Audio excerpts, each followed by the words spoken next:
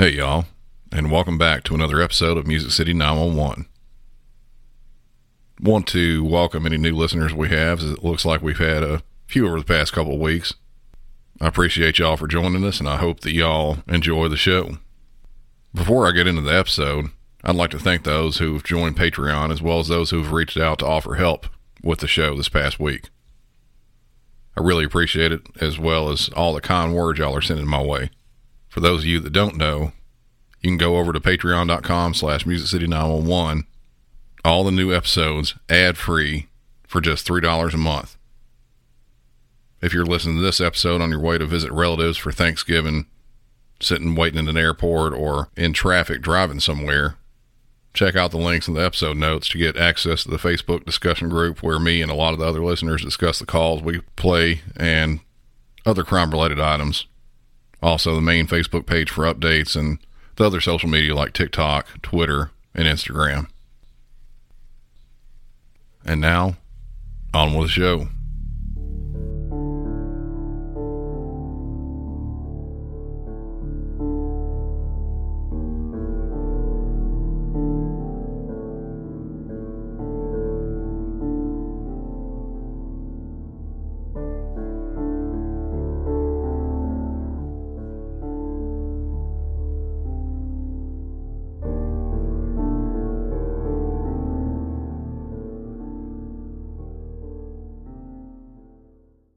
Help! I need a murder now. I just walked into my apartment. My fiance's on the floor with blood everywhere. What is the address? 4601 Flat Rock Road. Please come. Help. 4601 Flat Rock Road. Is this a house or apartment? Oh no. Oh no. It's an apartment. What apartment number? Please hurry, please. Where is she bleeding from? I don't know. I can't tell. No. So you have to calm yourself down in order to get you some help. I'm sorry. I don't know. I'm looking at her right now. I can't see anything. There's nothing broken. She's bleeding. Ellie! You don't know where she's bleeding from? Can't see where the blood's coming from? I think her head. I think she hit her head, But it's everywhere. Okay, so it's everywhere. She might have fallen. Do you know what happened? She may have slipped. There's blood on the table. Her face is a little purple. Okay, hold on for rescue for her. Stay on the phone.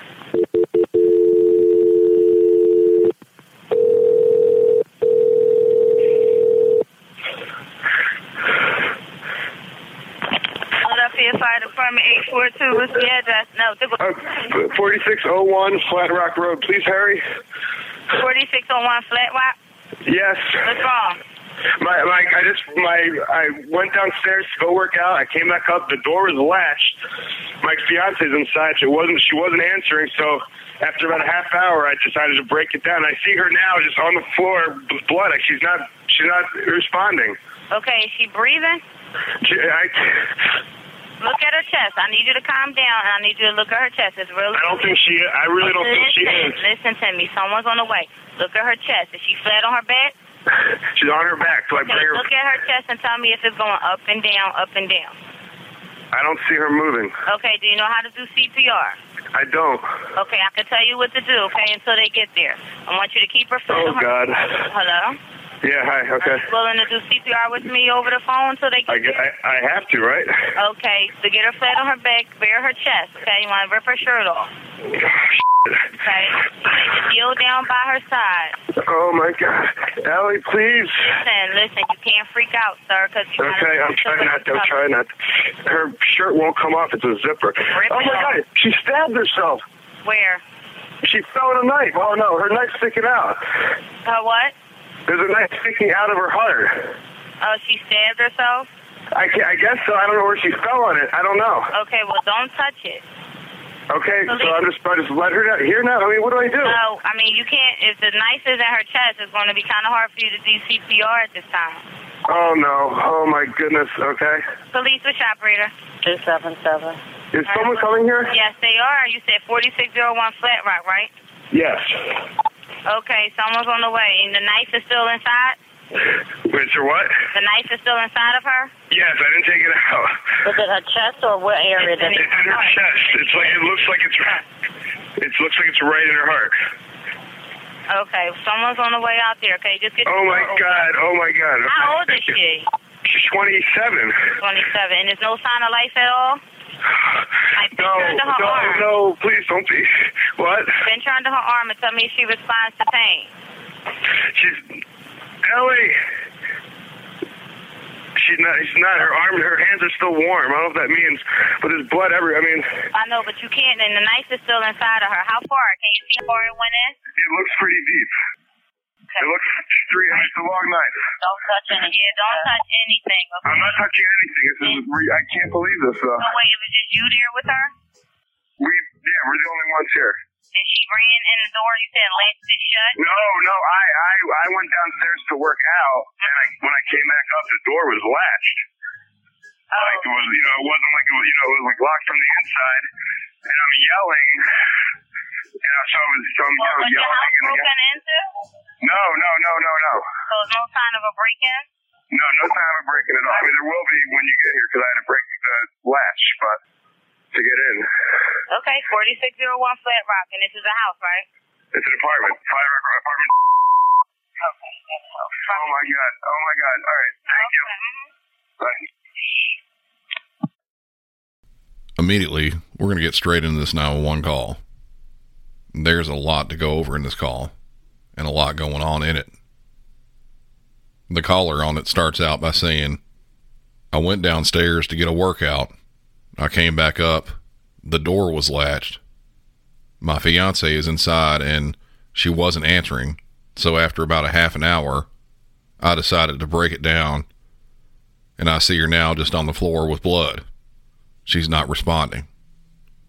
At this point, the police dispatcher put the caller in contact with their EMS dispatch, which in this city and a lot of others around the country, they just call them rescue. Rescue gets on the phone, and once they determine that the patient is unresponsive and not breathing, they decide to try to give CPR. As the caller stated, she had blood everywhere, and at this point, he doesn't know where it's all come from. The dispatcher gives the standard instruction to get the patient turned over and flat on her back. This is very standard practice in CPR. You want the patient on a flat and hard surface so that when you do chest compressions, the chest is actually able to compress and then come all the way back up with each pump. The caller turns her over and finds that she has a knife sticking out of her chest. He got very excited and immediately says, "Oh my God, she stabbed herself." Remember that phrase. It's very important, and we're going to circle back around to that here in just a few.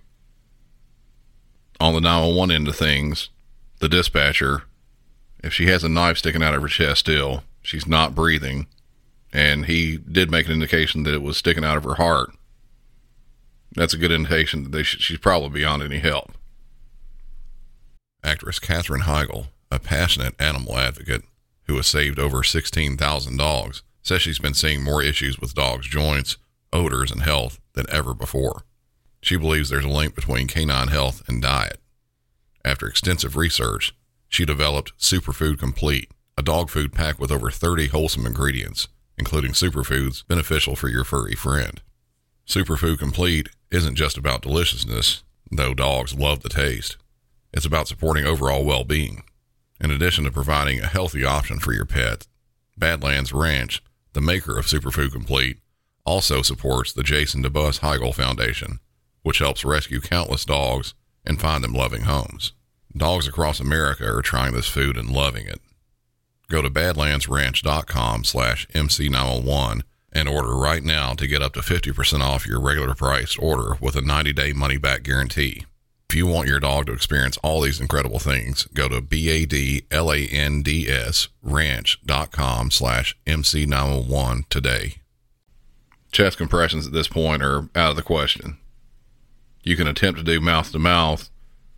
It's kind of hard to determine if that's going to be effective or not. In this case, she didn't make it.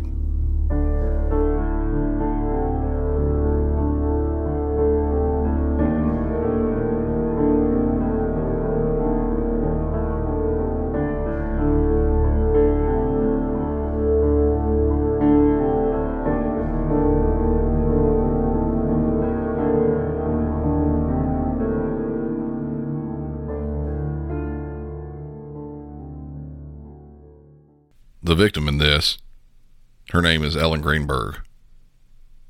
This happened all the way back in 2011. Her death was ultimately ruled a suicide, stating that she stabbed herself. If that was the headline in a news story, not many people would actually read the full story. They just see it and keep scrolling through their feed, or maybe flip the page of the newspaper they saw it in. But this wasn't simply the case. And still, even today, 10 years later, there's controversy surrounding it. Ellen Greenberg was just 27 years old when she died on January 26 of 2011. She was a school teacher, lived in the northwest neighborhood of Philadelphia. Her fiance, the caller in this 911 call, his name is Samuel Goldberg, lived with her in the apartment. Ellen had come home early from school because they were actually expecting some blizzard-like conditions. Samuel states that he went to what I'm guessing is a small gym in another part of the apartment building, then came back just a little while later and found that the door was latched shut. He stated that he called out for her and waited nearly 30 minutes before breaking the latch on the door. There's a few things that are suspicious about this, and you'll likely think a little bit more into this after I give some details about her actual death. As I said before, authorities, both the medical examiner and detectives, ended up ruling this a suicide. If it was a simple knife to the heart and that was it, I might be inclined to believe the same thing too. While certainly not the norm in women's suicides, it is still very possible that a woman can just decide to stab herself. But the fact that she was stabbed 20 times, that gives me pause in thinking it was a suicide. The fact that she wasn't stabbed 20 times in just the chest, but stabbed a total of 20 times in the chest, abdomen, as well as 10 of those times that she was stabbed, they were in the backside of her head and her neck. Now, I'll say that it is entirely possible that this happened, but that's just it. It would be in my opinion, a very, very slight possibility. Most people don't stab themselves 20 times, and if they are, they don't try to stab themselves in the back of the head and neck. Like I said, it's entirely possible that it's happened, but it's just not very likely at all. I don't see that as happening at all. There are a few things on this 911 call that I find a little bit suspicious. I'm not necessarily saying that this is the way it happened. I'm not sure. But generally in investigations like this, they look at whoever's closest to the victim, and in this case, it would be the fiancé. I'm not necessarily accusing him, but there are some definite red flags on the 911 call that kind of popped out in my mind, especially after hearing all the other details. To get back around to what he said, I went downstairs to go work out. I came back up. The door was latched. My fiancée is inside, and she wasn't answering. So after about a half an hour, I decided to break it down, and I see her now just on the floor with blood, and she's not responding. The time frame that he gave on this is the biggest thing that kind of jumps out to me. If I'm in the same apartment building, I go downstairs, work out, come back upstairs, and the door's latched, and I can't get back in, that means that whoever is inside was the one that latched it. You call out to your fiance several times and she doesn't answer, maybe for a few minutes. I would wait for it. Maybe. A door latch is not that expensive to replace. And depending on what kind of latch it is, they're pretty easy to get around. But for the life of me, I can't imagine getting home, even if I just went downstairs like he did, and standing outside waiting a half hour before I actually busted back in. It would be another thing if he didn't have the power to actually break back in, but he did. He said himself that he broke back in, and that's the only forced entry that would be visible when police get there.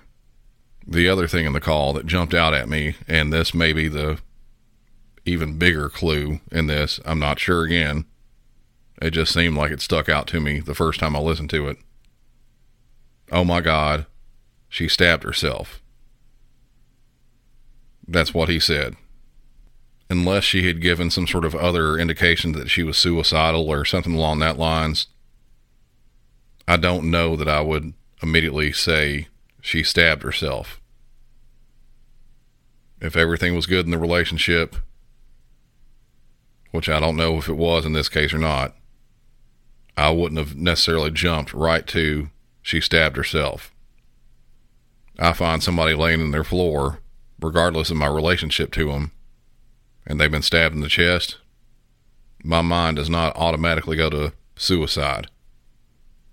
Now, he did say directly after that she may have fallen on the knife, and again, that is entirely possible. But like I said, with everything else, it doesn't seem very likely.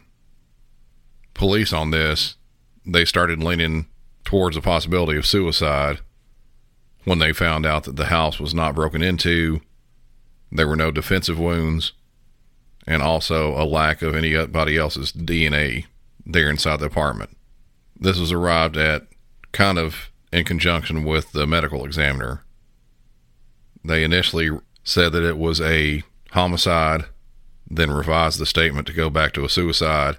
There was some back and forth, but ultimately they decided it was going to be a suicide.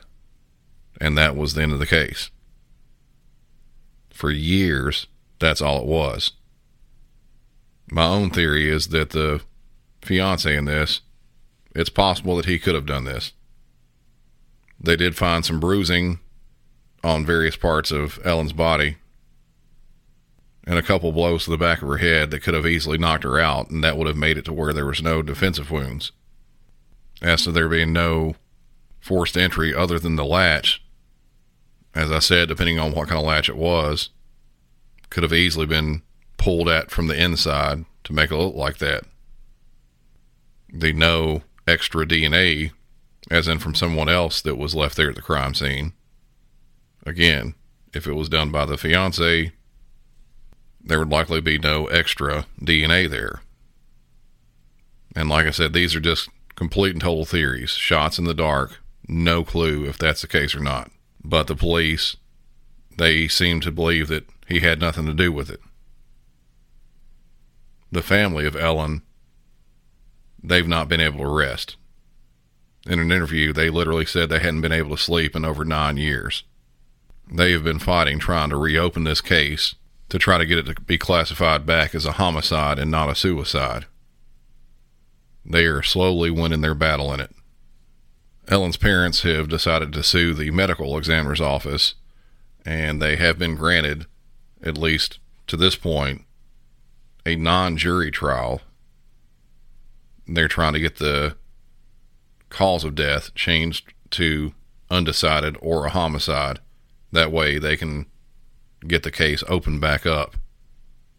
There have been other issues revolving around this case, both back then around when it was being investigated as well as recently. According to the parents, the fiancé, Samuel, his uncle came and removed a laptop that belonged to Ellen from the apartment. The attorney general in this said he would do a forensic analysis of the laptop, but nothing was ever sent about it, and they're not even really sure if an analysis even happened at all. A statement from the Pennsylvania Attorney General's office, they said this: Ellen's death is nothing short of a tragedy, and our hearts go out to the family and her friends.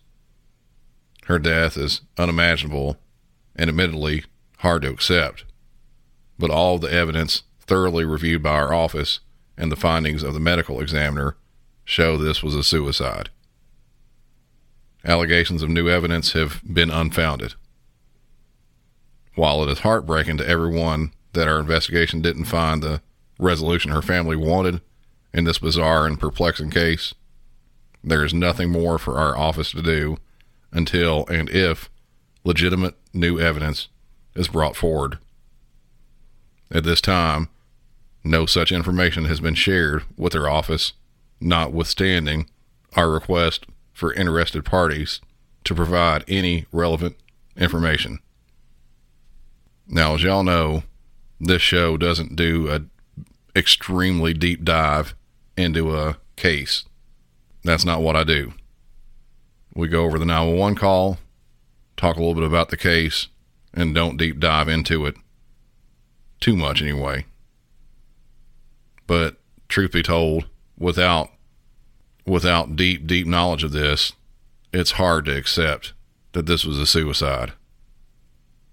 And because it did seem so weird that it was ruled a suicide, out of my own curiosity, I did dig a little deeper than what I normally do. I wanted to find out how in the world both police and the medical examiner could have figured this to be a suicide. And everywhere I look, I find out more and more info about this case, the less and less it looks like it's still that it was a suicide.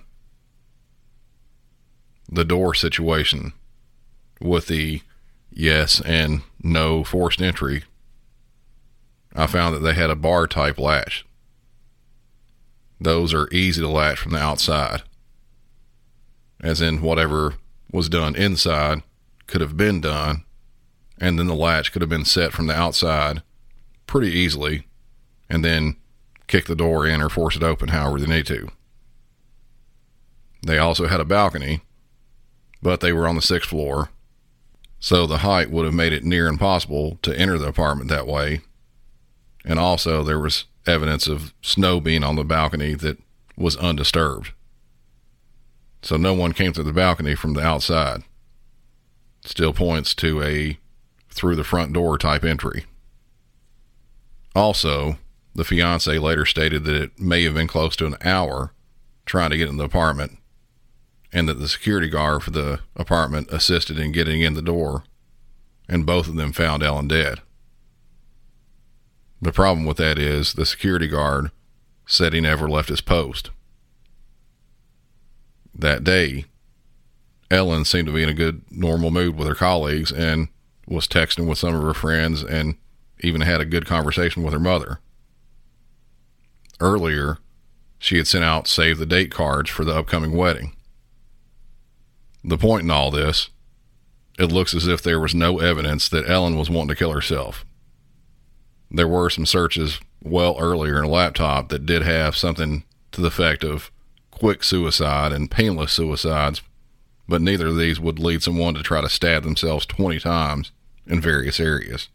Stabbing yourself is neither quick or painless. There's just too much to this case, and I think it'll still be an open, ongoing thing likely for years to come. I'd love to see some definitive disposition to this case, one way or another, but and I'm sure Ellen's family, they want it to be well more clear than what it is right now. If you want to follow along with this case and see other theories or discussion about it, jump onto a Facebook group and follow the group. It's called Justice for Ellen. You can find it at facebook.com/Justice for Ellen 2019. There are also dozens, if not hundreds, of articles on this, as well as other podcasts and videos. And truth be told, I'd love for some of you internet detectives, sleuths, to actually look into this a little bit further and see if you can find stuff that I didn't find. On our own discussion group over at Facebook, I want to have a chat about this because I want to hear everybody else's opinions about it and see what y'all think.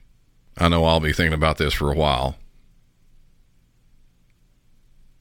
If you're enjoying what you're listening to, be sure to share the show with friends and family over this Thanksgiving break most of us are going to have. I say most of us because us first responders, myself included, a lot of us are going to be working on the holidays. A lot of us don't get regular holidays off, even those of us that have been there forever and a day. We've been doing the same grind for years and years, and holidays are not always a given. So do keep your first responders in your thoughts. But that'll about do it for this episode of Music City 911. I'm Brandon. I hope y'all have a good one and be safe out there in your travels.